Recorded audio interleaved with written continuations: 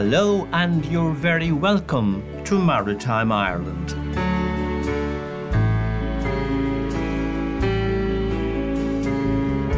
This is Tom McSweeney with the Maritime Ireland radio show, the monthly programme and podcast bringing you the most comprehensive and informative news, comment and opinion about Ireland's maritime culture, history, tradition and development. There's been a lot of public discussion about naval exercises in the past few weeks. On this edition, we discuss the Irish Naval Service, the challenges it faces at present and its future, with the flag officer commanding its naval operations, Commodore Michael Malone, who has a clear view of what life at sea demands. Seagoing 24/7, 365 is really something that you have to be dedicated to. The reality is that it takes a special type of person to undertake the duties that any merchant seaman or person from the Navy will undertake. Times at sea are very challenging. The weather can be very, very challenging off the west coast of Ireland. We've seen significant increase where we've seen up to 23-metre waves. And that's about 75 feet, some waves. We'll discuss the success of Rosslare Europort on becoming Ireland's #1 port for direct European freight. We'll hear about a new water safety programme for secondary schools being launched this month, examine aspects of those Russian naval exercises and their effects on marine life, hear from the fishing industry and bring you a sound from the sea that caused excitement in Cork's city centre.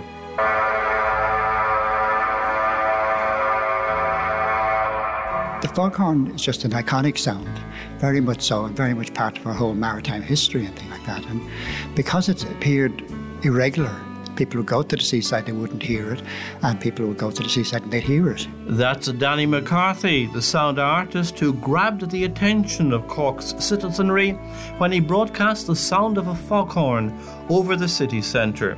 We'll also have news from the lifeboats and a report on what's being called the invasion of alien marine species into Ireland.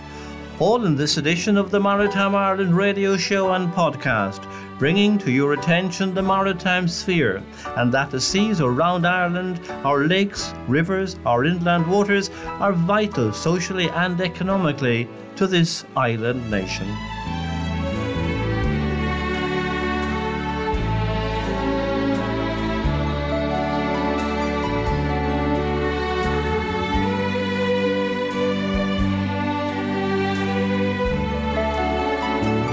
The Naval Service is short of personnel. It has had to cut back on sea patrols. It faces challenges and difficulties, but also opportunities for the future. All of which have to be dealt with by the man responsible for naval operations, Commodore Michael Malone, the first engineer to be appointed flag officer commanding the Naval Service, which he joined as a cadet in 1981, having left the Department of Social Welfare. Quite a change in career, as I remarked when we met at Naval Service headquarters on Hull Bullen Island in Cork Harbour. I joined the Naval Service in 1981, and at the time there was significant trouble getting jobs in the wider Irish economy. And initially, when leaving school, I had applied for a clerical officer in the civil service, and I was lucky enough to be appointed and spent 6 months in the civil service in the Department of Social Welfare, as it was at the time in Ornisfree Cairn in Dublin. But having said that, going through school, I was very, very interested in engineering and in the sciences, and I had taken maths and the 3 sciences through school. So I always had a bent towards engineering. And when I was in the job in social welfare, I realised that that wasn't going to be the long-term game for me, and ultimately I wanted to apply and get to college and do something in the engineering field. So Naval Service Engineering Cadetship came up and I applied for that. I was lucky enough to have a very, very good career in engineering in the Naval Service as a result of that. It's a rather big change from social welfare into the Naval Service, going to sea.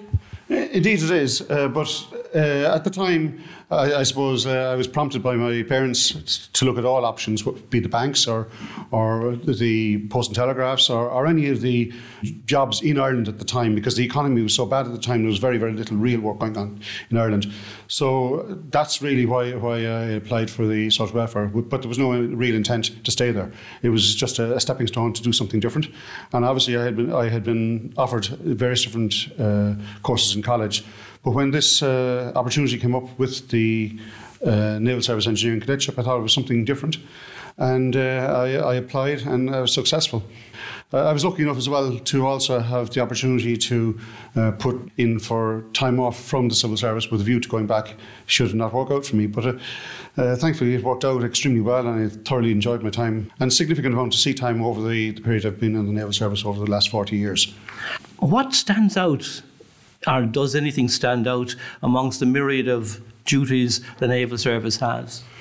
Well, obviously, over that period of time, we've been involved in a significant number of major events. One that comes to mind is obviously the Air India tragedy of 1985. And I had just left college at the time, and I was appointed to Ethna, and I had to travel from Dublin to join the vessel before the rescue mission was undertaken with the side-scan sonar and magnetometer. And we spent 10 days in 85 at very, very slow speeds, looking to get the black box on the sea floor. And that was very, very interesting. It was my introduction really to seagoing. Obviously, I'd been at sea prior to that in various different capacities, but that was my first time as a qualified engineer to go out as a junior engineer on board the vessel. More recently, I've spent a significant amount of time on Deirdre, Emer, and in fact, I've actually physically sailed on all of the vessels of the Naval Service over the recent past. And I was also appointed to be the Marine Engineer Supervisor for the build of Niamh back in 2000 in UK, in Appledore. So I saw the build of that vessel literally from the plates up to delivery, and subsequently I sailed as the engineer on her to Southeast Asia. And what we now have is a significant benefit from that, and we can see the likes of Diageo and the likes of Ornua and a significant number of language training facilities in Ireland benefiting from that trade trip that we did down to Southeast Asia. And a significant amount of the business that's being done with that area came as a consequence to that trip. So at the time I was a bit cynical about what we were doing, but it was, in hindsight, extremely beneficial for the country. It must be amazing to have been involved in the design and the building of ships like that, and to look out at them now from the naval base. There must have been an immense feeling of satisfaction. Indeed, and I suppose the real satisfaction for me was that we had the 75th anniversary for the Naval Service last year, and 5 of the vessels that I've been involved with the design and build of, to a certain extent, Roisin and the 4 P60 class vessels were all at sea over that week. And certainly I must admit to being very proud of the fact that the 4 P60s transited through the Pigeon House into Dublin and more recently into Cork. Certainly a proud moment, and put out the chest in that regard, because it was very, very significant to see those vessels. And the completion of that, I was programme manager for the build of the 4 P60s and involved to a significant degree in the build and design of the P60s, and obviously they will be with us over the next probably 30 years. You became in charge, flag officer, commanding the Naval Service. It faces its own problems now, as you said about the 75th anniversary.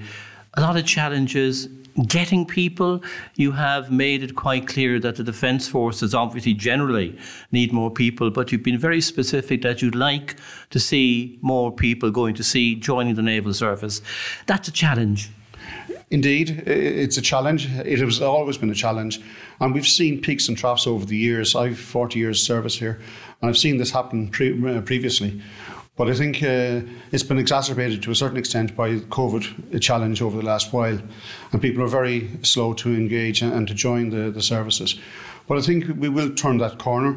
Obviously at the moment we have the Commission on Defence, which will be reporting very soon, and I anticipate that we will have good news for the forces out of that. And I think that potentially could be what will bring us into the next century with regard to how we operate, how we determine the position of the various different services within the Defence Forces.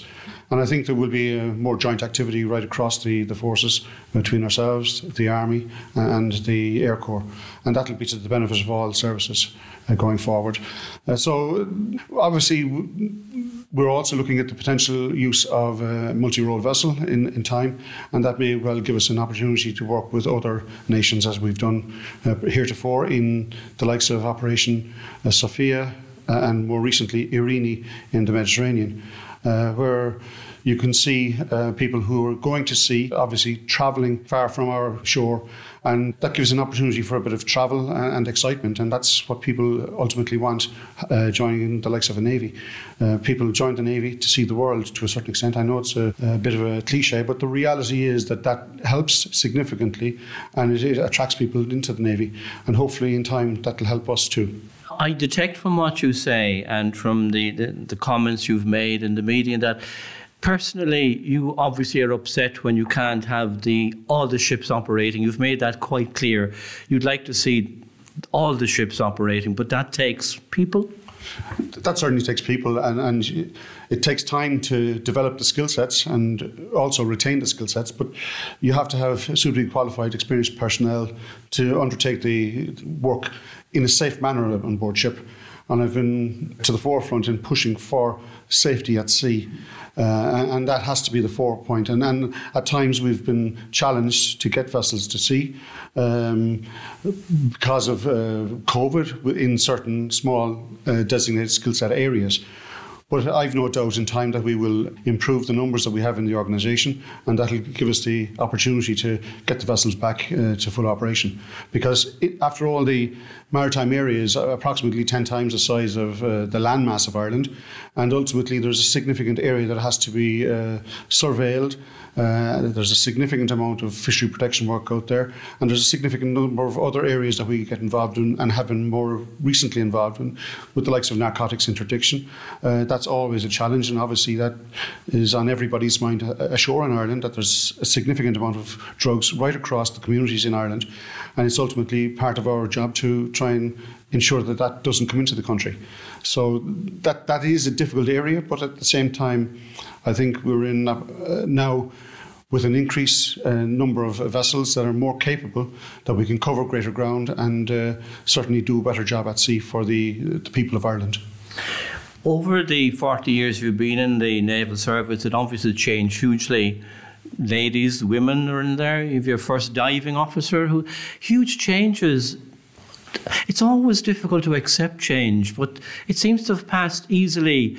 There was a time when I thought, covering naval stories, we never see women in the Navy, but it became normal, if that's the correct way to put it. Yeah, it's certainly normal. They have been accepted on a par with their male colleagues, and I think that was the big difference between ourselves and the Army.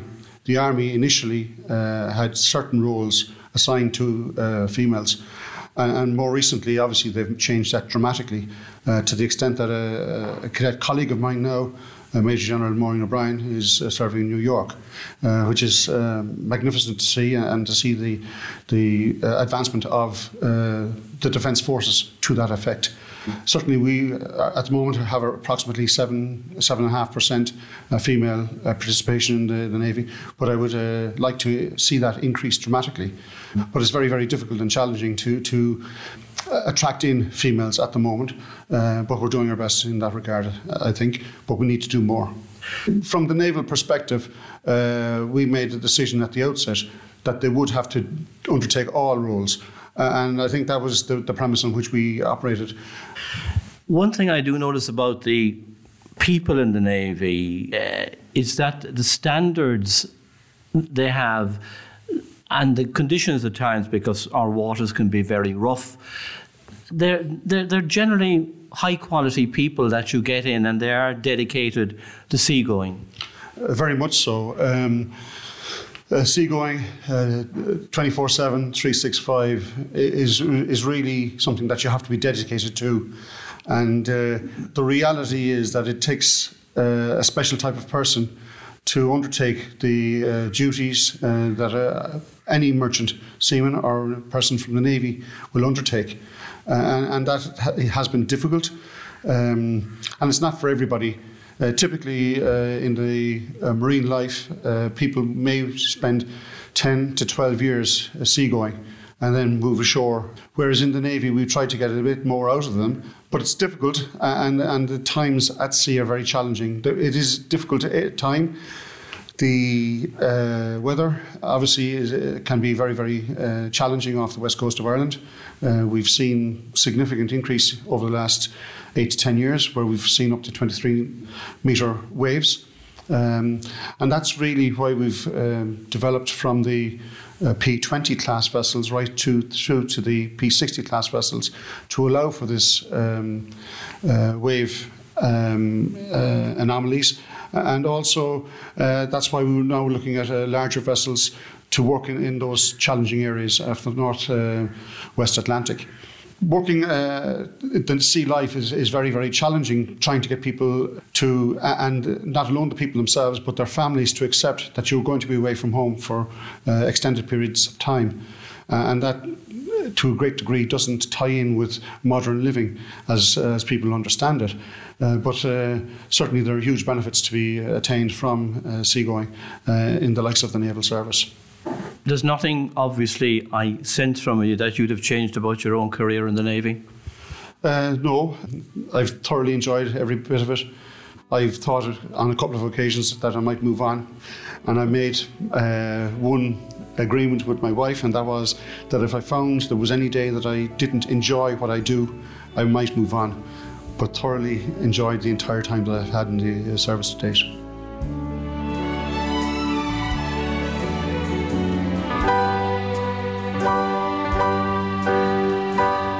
Commodore Michael Malone, Flag Officer commanding the Naval Service, who enjoys being in the Navy. If you'd like to read more about Commodore Malone, he's also my interviewee in the series which I write in the February edition of the Marine Times monthly newspaper. Next to a sound once familiar all around the coast of Ireland.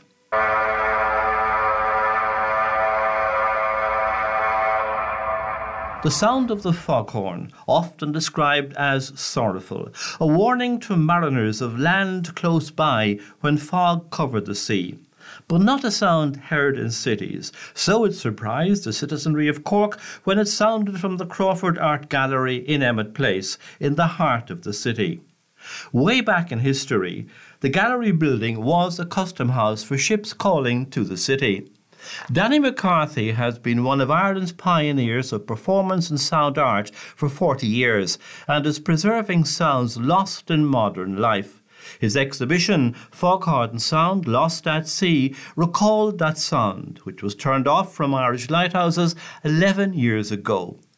In the gallery, I talked to him and to Assistant Curator of Collections and Special Projects at the gallery, Dr. Michael Waldron, who told me about another exhibition opening there next month of the Cork Port Company's collection of paintings of the port and harbour. First, why had Danny McCarthy an interest in foghorns?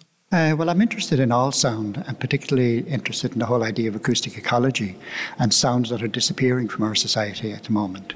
Like the foghorn disappeared over 10 years ago, and most people don't even quite realise it's gone. But sounds are constantly disappearing. Like, I mean, people will remember the sound of a dial-up modem, and that's gone, you know. But the foghorn is just an iconic sound, very much so, and very much part of our whole maritime history and things like that. And because it's appeared irregular, people who go to the seaside, they wouldn't hear it, and people who would go to the seaside and they'd hear it.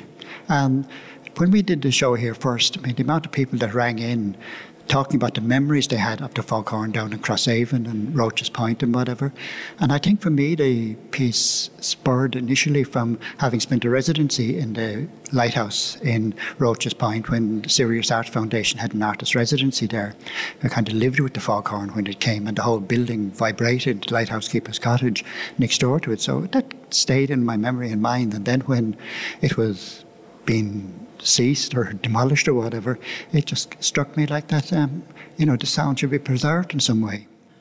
A very iconic sound, as you say. People used to describe it as sad, others said cheery, people in maritime areas said a bit of company.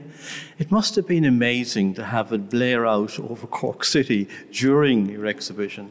It was, quite amazing, because I designed it in such a way that it would work with the buildings around here, and echoing down out over Emmett Place and echoing down Opera Lane and places like that, down Paul Street. And it made people think about it. It made people realise, what's this sound, and then, or why is this here? And then they'd kind of associate it with it and come back and say, oh. And then they'd go to the gallery and discover that the fact that the sound has disappeared is part of it, And I worked with the curator here, Don Williams, who was fantastic with the whole project since its inception. And the idea being having this building as a maritime building as well. It has a whole history as a maritime place, so it was the ideal place for it. And the nice thing about it as well is it became part of the National Collection, which is the first sound installation to become part of the National Collection. And but is more happier for me is that the fact that the Crawford once again pioneered the fact that sound became part of the National Collection.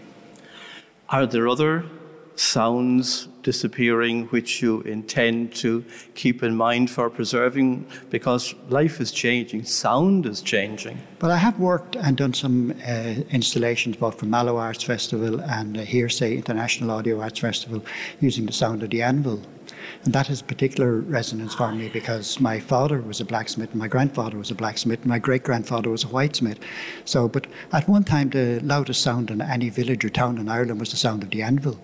And you could hear it echoing up and down the streets. And we did an installation for Mallow Arts Festival where the sound of the anvil echoed down the laneway where my father had his forge and echoed down over Main Street, where once it was a live, real sound. Mine was a recording. But again, it brought back memories to people. And one of the rare occasions people were actually queuing up to hear the sound installation was in Mallow for the sound of the anvil. I called it Ghost Anvil, but it applies to every town and village in Ireland, Yeah, Mallow on the Blackwater and the anvil, very appropriate. Michael, Danny made a very interesting point about this building and its maritime heritage. It has a very, very rich and long maritime heritage because, of course, the oldest part of Crawford Art Gallery's building was built as a custom house in 1724, so almost 300 years ago. And it functioned on, I suppose, the King's Dock or the King's Quay in the heart of Cork City. So it was part of the commercial history, but also this is where customs and excises happened. If we think of airports today, perhaps, it's the same sort of idea. And so this was a maritime building in a maritime city. And functioned like that for about 70 or 80 years. So we're very keen to reconnect and reignite those histories of the building, particularly those maritime associations. Obviously then a fascinating place to have the Foghorn sound from. And you have other paintings coming in of Cork resonance via the Cork port history. Yes, indeed. So not only with Danny McCarthy's Found Sound Lost at Sea 11111, which is a very contemporary work and yet a very deeply historic work. We also have a rich maritime collection, particularly of paintings and print, but very, very recently we received a gift from the Port of Cork Company of its art collection, which comprises, I think, 19 paintings, mainly 19th century, by artists like George Mency Wheatley Atkinson, who had been born and raised in Cove, was a sort of a seaman himself, a ship's carpenter, a surveyor of shipping in his maturity, and a self-taught painter. But we also, so that preserves wonderful images of the harbour in the 1840s and 50s and 60s. And we also have works by Robert Lowe Stopford and Henry Hartland. But also within that collection is a fascinating painting from about 1960 by Sean Keating, which is a view from, I suppose, R&H Hall, those silos along the southern quays, looking upriver to the old Port of Cork site, which of course now has started to wrap up its business in the city. When will the public be able to see that? It's interesting also to hear the preservation with the port moving downriver to Ringskiddy. When will the public be able to see that collection? So we will show a selection of the Port of Cork collection here at Crawford Art Gallery from the 26th of February, and that will run throughout the summer until the 28th of August. Entry will be free. Dr. Michael Waldron, Assistant Curator of Collections and Special Projects at the Crawford Art Gallery, and the Cork Port Collection of Paintings exhibition, which will start there on February 26 and run until August. Entry will be free. And before Dr. Waldron, sound artist Danny McCarthy and a special sound of the foghorn.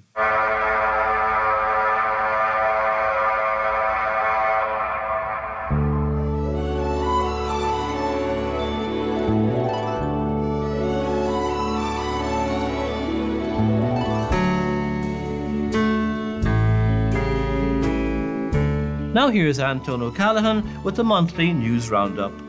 The Department of Transport is examining a recommendation from the Marine Casualty Investigation Board that new regulations should be made to include mandatory fire detection systems on charter boats.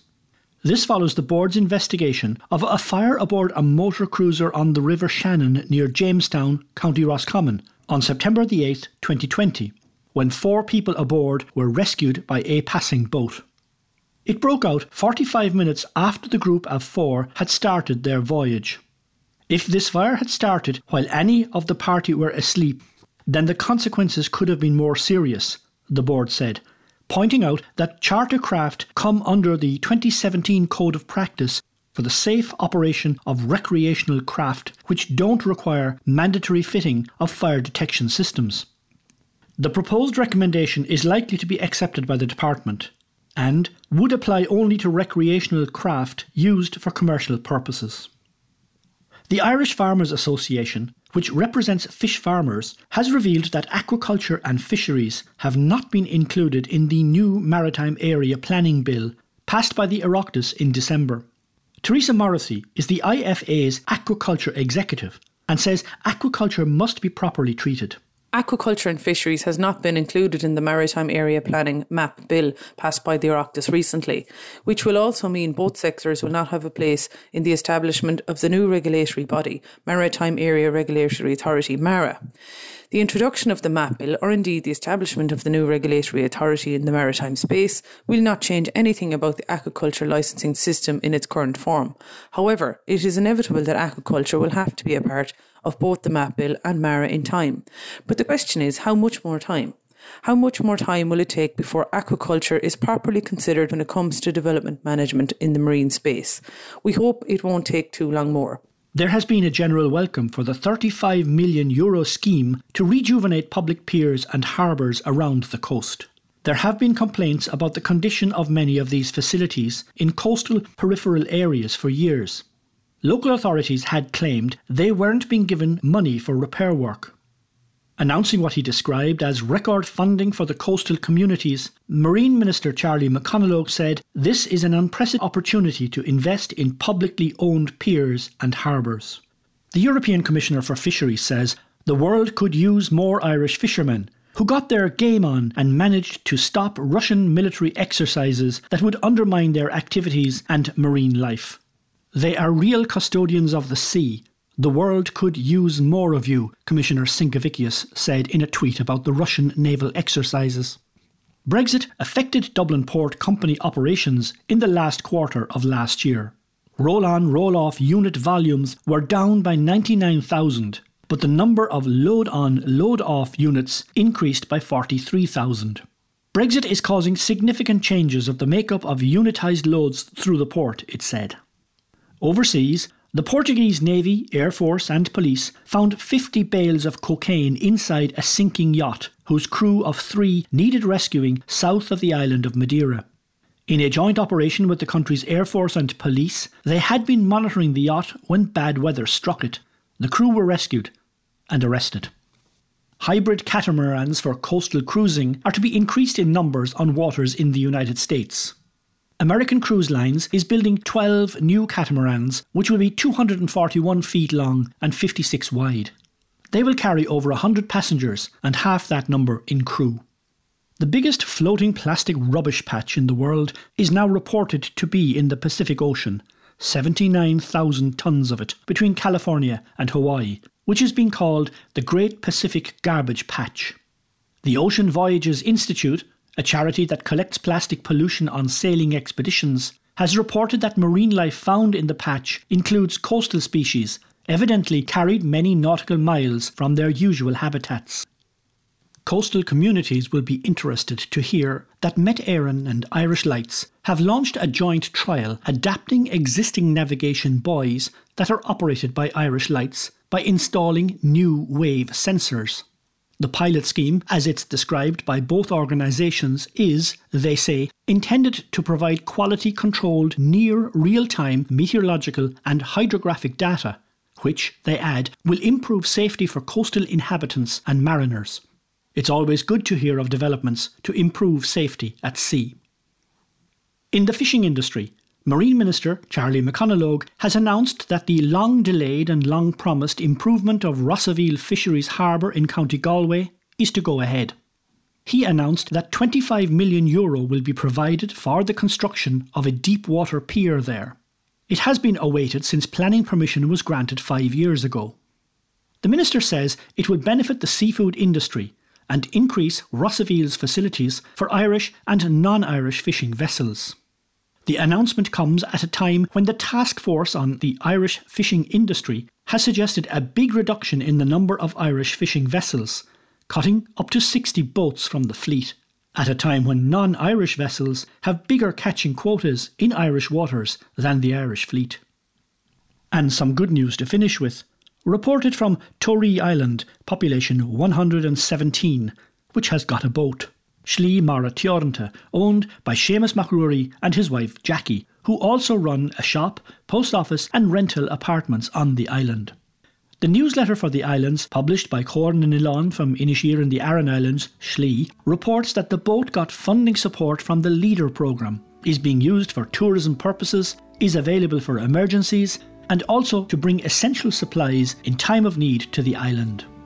And that's the Maritime News Roundup. This is Anton O'Callaghan reporting.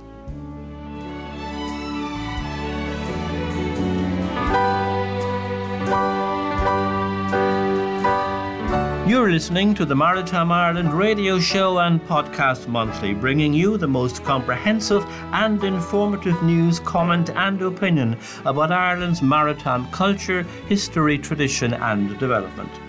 Listeners have been commenting about the Russian naval exercises and being mostly critical of the government's attitude to the fishing industry. And there's been a few questions as to whether this programme can be heard outside Ireland.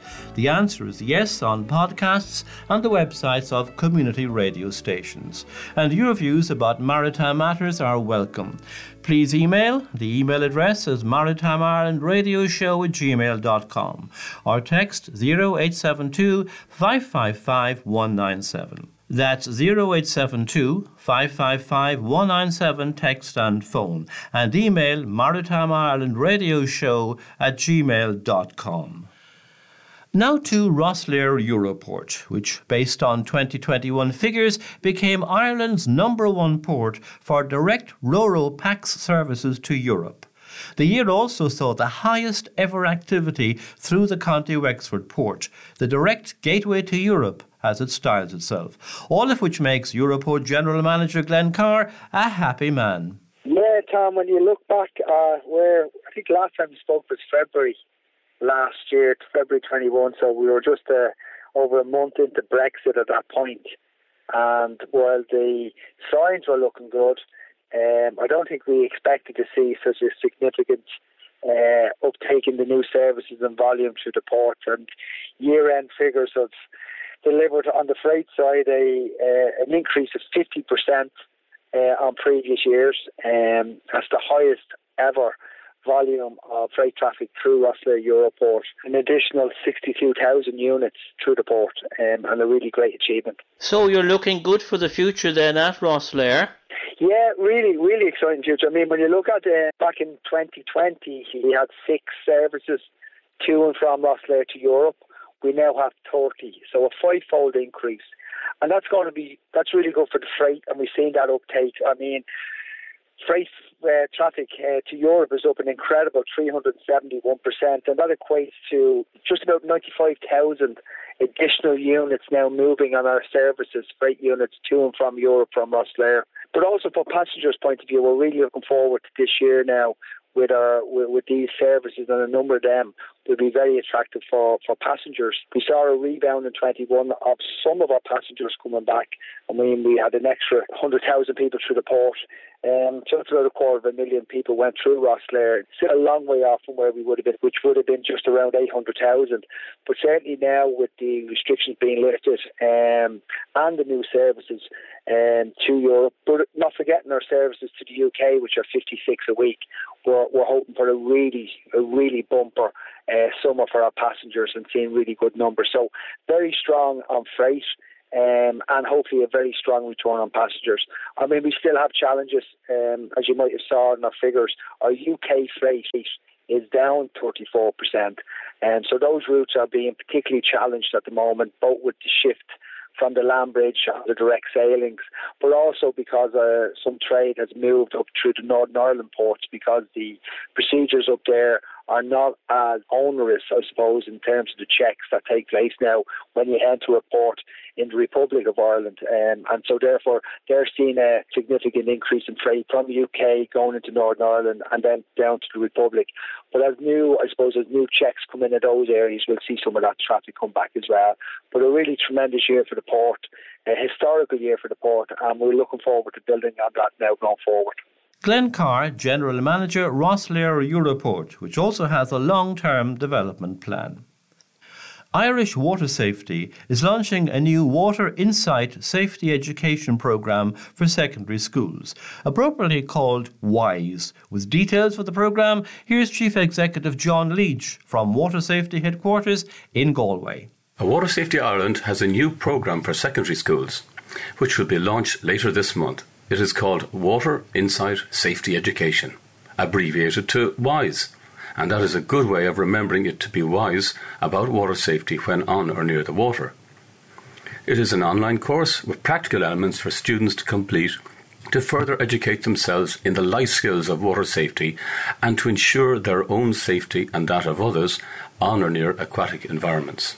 By the time children leave secondary school, they should have sufficient water safety knowledge and education to ensure their own safety on or near aquatic environments, and have sufficient knowledge to know how to rescue somebody in distress of drowning without putting their own life at risk. This will have a very significant impact on further reducing our drowning levels in Ireland. In addition to this new programme, I'm urging all parents, teachers and carers to ensure that their children engage with the existing 2 water safety education programmes that Water Safety Ireland provides to preschool and primary schools, which help to equip children with the necessary life skills in water safety of swimming, basic life saving and awareness of the dangers and hazards surrounding all aquatic environments. Local authorities have hundreds of aquatic sites risk assessed by Water Safety Ireland to ensure that these bathing locations, piers, harbours, marinas and slipways are safe for the public to enjoy. Water safety signage and public rescue equipment is erected at these locations to warn the public of the hazards that may endanger their lives or that of their families, and so that a member of the public can assist a person in distress of drowning with a ring buoy and rope. This equipment saves lives virtually every month on our island nation, both at inshore and coastal locations. It is worth remembering that 6 out of 10 drownings occur at inland water sites, the remainder being at coastal sites.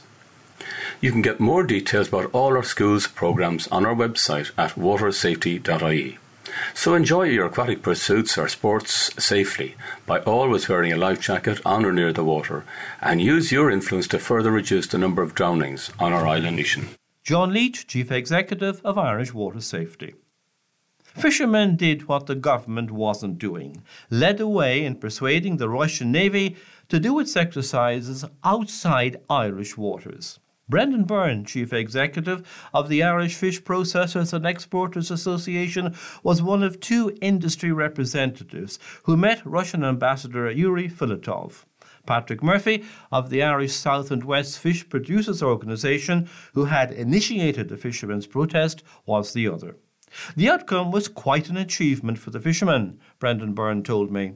It certainly was. The outcome was most successful, and I have to compliment the ambassador from Russia, who was very sympathetic once we made the case of the Irish fishermen and the importance of the fishing grounds and how the impact of this drill was going to be replicated right throughout the breeding grounds and the fishing grounds. And so I felt from the conclusion of the meeting that the ambassador had a great understanding of the plight of the Irish fishing industry, with the decline that it's currently in and the impacts of Brexit. So I was very optimistic that there would be a positive outcome. But in the world of diplomacy, anything can happen. And as we saw that in the 48 hours after the meeting, there was different versions of the same meeting. And I suppose that is the realm of diplomatic encounters. The public would probably have one question for you. Why did it take the fishing industry to do this more than the government? Well, it shouldn't come as a surprise to anyone that's actively involved in the fishing industry that the reality is there's a lesser standard applied to those of us that work in the fishing industry or represent the fishing industry. It doesn't seem to be top priority with any department in government. On this occasion, the department that were directly involved here is the Department of Foreign Affairs and the Department of Transport, because of the various exemptions that needed to be put in place. But on the run-up to us going into the Russian embassy, there was absolutely no engagement from any department with us. The entire sector was kept in the dark. There was no information sharing. And it was that background that triggered the situation where we took matters into our own hands and went into the embassy after they kindly invited us there. But the reality is, and this reality is getting worse by the day, unless the fishing industry unite and unless the fishing industry challenge the systems that are in place, we are going to continue to decline. We are the forgotten industry, and that is completely wrong, but that is the reality that's out there. And it's time now that we as an industry fought back. And our greatest challenge isn't Russia, isn't Brussels. Our greatest challenge is how we are perceived within our own country. And finally, Brendan, you're now calling for a moratorium on such naval exercises in Irish waters. That's correct, because that would be the natural next step for us to go as a fishing industry. It's pointless having the goodwill of the Russian government, and it was based on goodwill that they withdrew their naval drill from the IGEZ. There is other nations, and there has been other nations consistently using Irish waters for naval and military exercises. So we're seeking, and we've written to An Taoiseach regarding that a 10-year moratorium be put in place on eco-sensitive and environmental grounds and impact on traditional fishing grounds, using those basis in order to put a moratorium of 10 years in place, which can be renewed thereafter, in order to protect this most valuable natural resource that we have. And I'm hoping now, with the momentum that the Russian decision has created, not alone in Ireland but globally, that the government will acquiesce to this and take a lead on it. There has been a great amount of attempts by certain ministers to take credit for this. Now is their time to show leadership and do something. Brendan Byrne, Chief Executive of the Irish Fish Processors and Exporters Association. A few very notable statements there referring to the fishing industry. We are the forgotten industry, he said, and our greatest challenge is how we are perceived in our own country. Amongst listeners' emails is the suggestion that it could be said that Vladimir Putin and the Russian Navy raised more awareness of the marine sector and the fishing industry than has happened in a long time. However, questions remain about the effect of gunnery and rocket fire on marine life and the marine environment, and the effect of military sonar used by foreign navies, which is suspected to have caused the deaths of dozens, if not hundreds, of whales and dolphins. And this could have happened in Irish waters that are a declared sanctuary for whales and dolphins, as Dave Wall of the Irish Whale and Dolphin Group told Justin Marr. What's the loudest sound you've heard recently? Maybe the local roadworks that are taking too long. Or maybe the sound of a jet plane at the airport. Well, maybe not recently. These sounds are very loud, but none of them get as loud as this.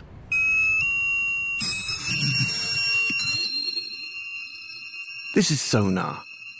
Specifically, military mid-frequency active sonar. Underwater, its slow-rolling sound waves hit 235 decibels. That's 85 decibels louder than a jet taking off 25 meters away from you.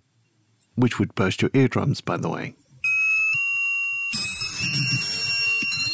The other things that generate sounds of this volume are volcanoes and earthquakes, and quite frankly, you'd be running in the other direction if you experience that kind of sound. That's Dave Wall, Conservation Officer with the Irish Whale and Dolphin Group. If we could hear it, we wouldn't allow these noises this loud to be generated on land. Underwater, it's almost a treble whammy because sound travels better underwater. So if you generate very loud, low to mid-frequency noise, it travels a very long distance and affects a very wide area. For example, a seismic survey can esonify or make noisy thousands of square kilometres of ocean. And the third whammy is global warming, because as our oceans acidify, as they are doing, noise travels even easier in more acidic waters. So the oceans are potentially just going to get louder and louder and noisier. Sonar systems can retain an intensity of 140 decibels up to 300 miles away. Evidence shows that whales will swim hundreds of miles, rapidly change their depth, or even beach themselves to escape the sound of sonar. If you're a whale or a dolphin or a porpoise, you live very much in an acoustic world. They very much rely on acoustics for everything, really. They rely on it for communication between each other. They rely on it for breeding. They rely on it for finding their food. And they rely on it for navigation. So anything that blocks their ability to work acoustically impacts them hugely. And when you add in something like mid-frequency active sonar, which is military sonar, that has an additional ability to actually cause them physical harm. It overlaps with the frequencies that a lot of species use, in particular the beaked whales. They vocalize in these frequencies, so their hearing is adjusted to receiving these frequencies. If you're a deep diving species like a beaked whale that lives out on the shelf slopes out to the west of Ireland, you're foraging at depths of 1,000 to 2,000 metres. Think of that. That's 2 kilometres down, straight down. You're living your life on the edge of physiological barriers, really. It doesn't take much to tip you over the edge and to cause harm. So we think what happens with military sonar is it either scares the animals rapidly to the surface or it causes their heart rate to increase. Either way, what it results in is a form of illness, the same as the bends that divers get when they come up too fast. Gas bubbles form in their blood system. This affects their nervous system and their soft tissues. Indeed, it can cause death directly, or it can disorientate them so that they later strand and subsequently die. UK and NATO vessels carry out naval exercises within the Irish Exclusive Economic Zone regularly, and such events have been linked to the deaths of more than 70 Cuviers and Sowerby's beaked whales and northern bottlenose whales that washed ashore on the Irish and Scottish coastline between August and September 2018. We think that represents only a small fraction of the actual number of animals that die. Studies by French scientists have revealed that somewhere less than 10% of tagged dead dolphins that were actually plunked into the ocean were subsequently recovered on the coast. So A death rate of 40 or 50 animals may represent a tenfold increase on that in terms of the actual numbers that died in the event. Based on the last big census that was done in 2007, we think there's probably only a few thousand of these animals living along our western coast. So you're dealing with a small population suffering relatively high death rates as a result of these events. And that potentially can have serious conservation impacts and consequences for these species. The Irish Whale and Dolphin Group are supporting the recent call by the Irish South and West Fish Producers Organisation and the Irish Fish Processors and Exporters Association for a 10-year moratorium on military exercises within the Irish Exclusive Economic Zone. As well as supporting fishers' rights, the group believe it would greatly reduce the threat those exercises pose to whales and dolphins. We really have been consistent in our call as the Irish Whale and Dolphin Group that the use of mid-frequency active sonar, military sonar, is something we don't want to see in the Irish Whale and Dolphin Sanctuary. Our own naval service don't have this capacity. Personally, I hope they never develop it. It's something that we'd prefer not to see used at all because of its potential for causing harm to protected species.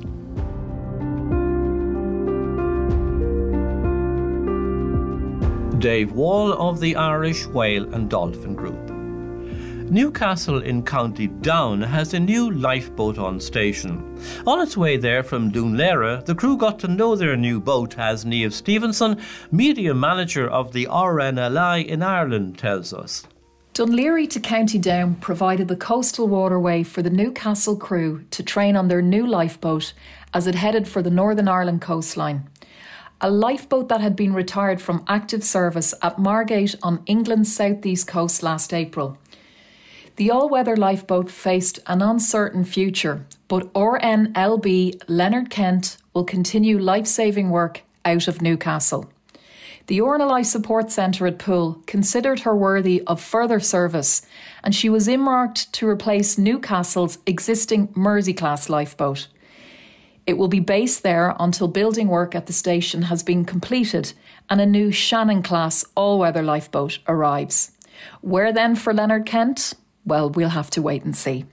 In Newcastle RNLI, there are two brothers whose great-grandfather was awarded a bronze medal for gallantry in 1942.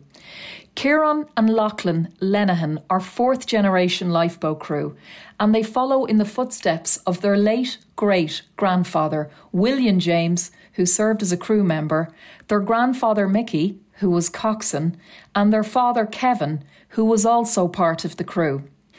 It was during William James's time on the crew that he was awarded a bronze medal for gallantry for his part in the rescue of 39 people from the Browning, one of 7 ships of a convoy that ran ashore in the southeasterly gale with very heavy sleet and rain on the 21st of January 1942. As I've said before, family connections are strong in the RNLI. For instance, we have a brother and sister on the crew who volunteer with Valentia RNLI, Dominic and Cornelia Line.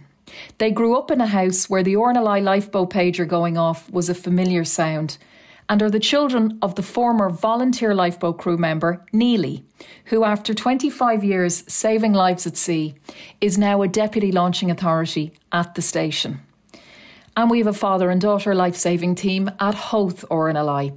Stephen Harris has been a deputy launching authority at the station since 2014, while his daughter Jen joined a month before the first lockdown. Having returned from 6 months studying abroad in New Zealand, Jen joined the lifeboat crew in February 2020, and Stephen was a former lifeboat crew member in Dunleary. And when one of the family is lost, it is sad for all of us. The new year brought sad news for the RNLI family, with the death announced of the former coxswain at Portrush RNLI, Willie Macaulay. While Willie was on crew, he took part in many memorable rescues.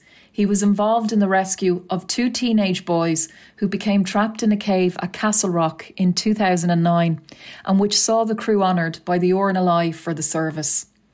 To all at Portrush RNLI, he was the big man. His son-in-law Johnny is a coxswain there too. Everyone in the RNLI offers their condolences. And finally, if you supported the RNLI's Christmas fundraising appeal, thank you so much. As you know, you are supporting our work in saving lives at sea and on inland waters. Many thanks. Next, the Marr report. And this month, Justin Marr is focusing on alien species, not those from outer space, but marine alien species, the amount of which coming into Irish waters has increased by a huge 183% in 50 years. Here's Justin Marr. Flying saucers have invaded our planet. Washington, London, Paris, Moscow are key targets. The whole world is under attack. Can it survive? Whilst not as bombastic as alien invasions depicted in the B-movies of the 50s, there's been a dramatic increase in the number of high-impact invasive alien plant and animal species that have arrived in Ireland for decades, rising by 183% between 1961 and 2010. Research carried out in 2013 estimated the combined cost of invasive species on the island and Northern Ireland's economies at €260 million annually. Pori Creedon is an ecologist with Leave No Trace Ireland, the outdoor ethics education programme promoting responsible outdoor recreation. It's a species of plant or animal or fungus or something that comes from outside of Ireland, but not just from another country, but one that when it comes in, it causes damage to the native plants or the native animals or the native ecosystem. What makes them so difficult, they're so good at taking over an area and cause the native plants or the native animals to disappear entirely. The list of invasive species in Ireland is actually quite long, unfortunately.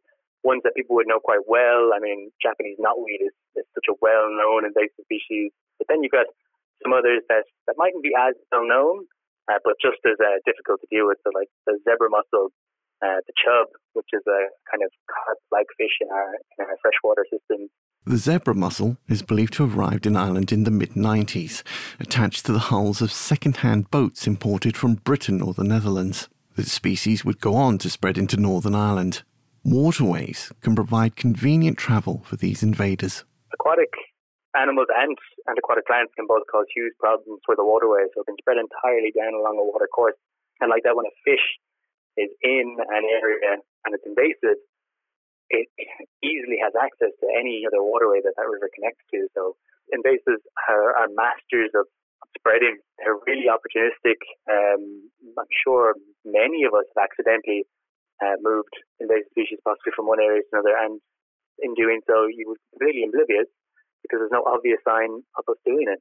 Leave No Trace Ireland have recently launched their Check Clean Dry campaign in partnership with Waterways Ireland, the National Biodiversity Data Centre, Sport Ireland, Canoeing Ireland, Inland Fisheries Ireland, the Marine Institute, Outdoor Recreation Northern Ireland, Sport Northern Ireland, and supported by the National Parks and Wildlife Service. The Check Clean Dry campaign is asking anyone who goes out on the water to help in reducing the risk of spreading invasive species and disease by following the Check Clean Dry principles.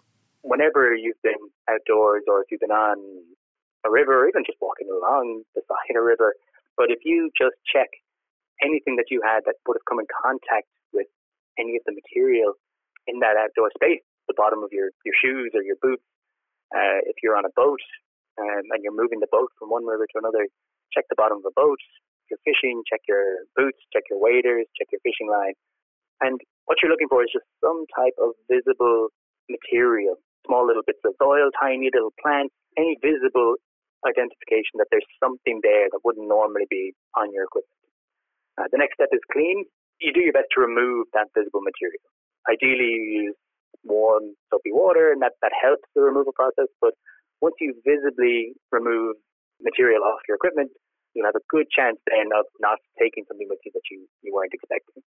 The next step then is dry, which is a really important one that we often don't give enough time to. Ideally, after you've cleaned, if you let your equipment dry, you want to give them 48 hours to fully dry. Now, it's a very difficult thing to do all the time. So we've got a little kind of caveat in there. If something cannot be dried for 48 hours, if you clean it and then disinfect it, it should work nearly as well as the 48-hour drying process. So if you've gone through cleaning them and then drying them for that length of time, you've reduced the chance of spreading. Invasive species, when they get into an area, are certainly no help in the environment. But I would stress, never let it dissuade you from enjoying the outdoors. I mean, the outdoors are the most amazing place to be. Here in Ireland, we have the most beautiful rivers and lakes and coastline and mountains and forests. So don't let the discussions about how to protect them weigh us down, because there's way more good out there than there is bad. You can find out more about the Check Clean Dry campaign at the Leave No Trace Ireland website, leavenotraceireland.org. Justin Marr reporting on alien marine species. And so we end this edition of the Maritime Ireland radio show and podcast monthly, reporting on our maritime sector. The seas around our island nation, our rivers, lakes, streams, inland waterways are all part of Ireland's maritime culture, history, tradition and development. Sound supervision on the programme by Justin Marr. The programme email is maritimeIrelandRadioShow@gmail.com. Phone and text 0872 555 197. So that's email maritimeIrelandRadioShow@gmail.com. Phone and text 0872 555 197. Until next month's programme, you can follow us daily on Twitter @Tom McSweeney. Our weekly blog and newsletter is on Facebook and on our website tommcsweeneymarine.ie. Until next month, the usual wish of fair sailing.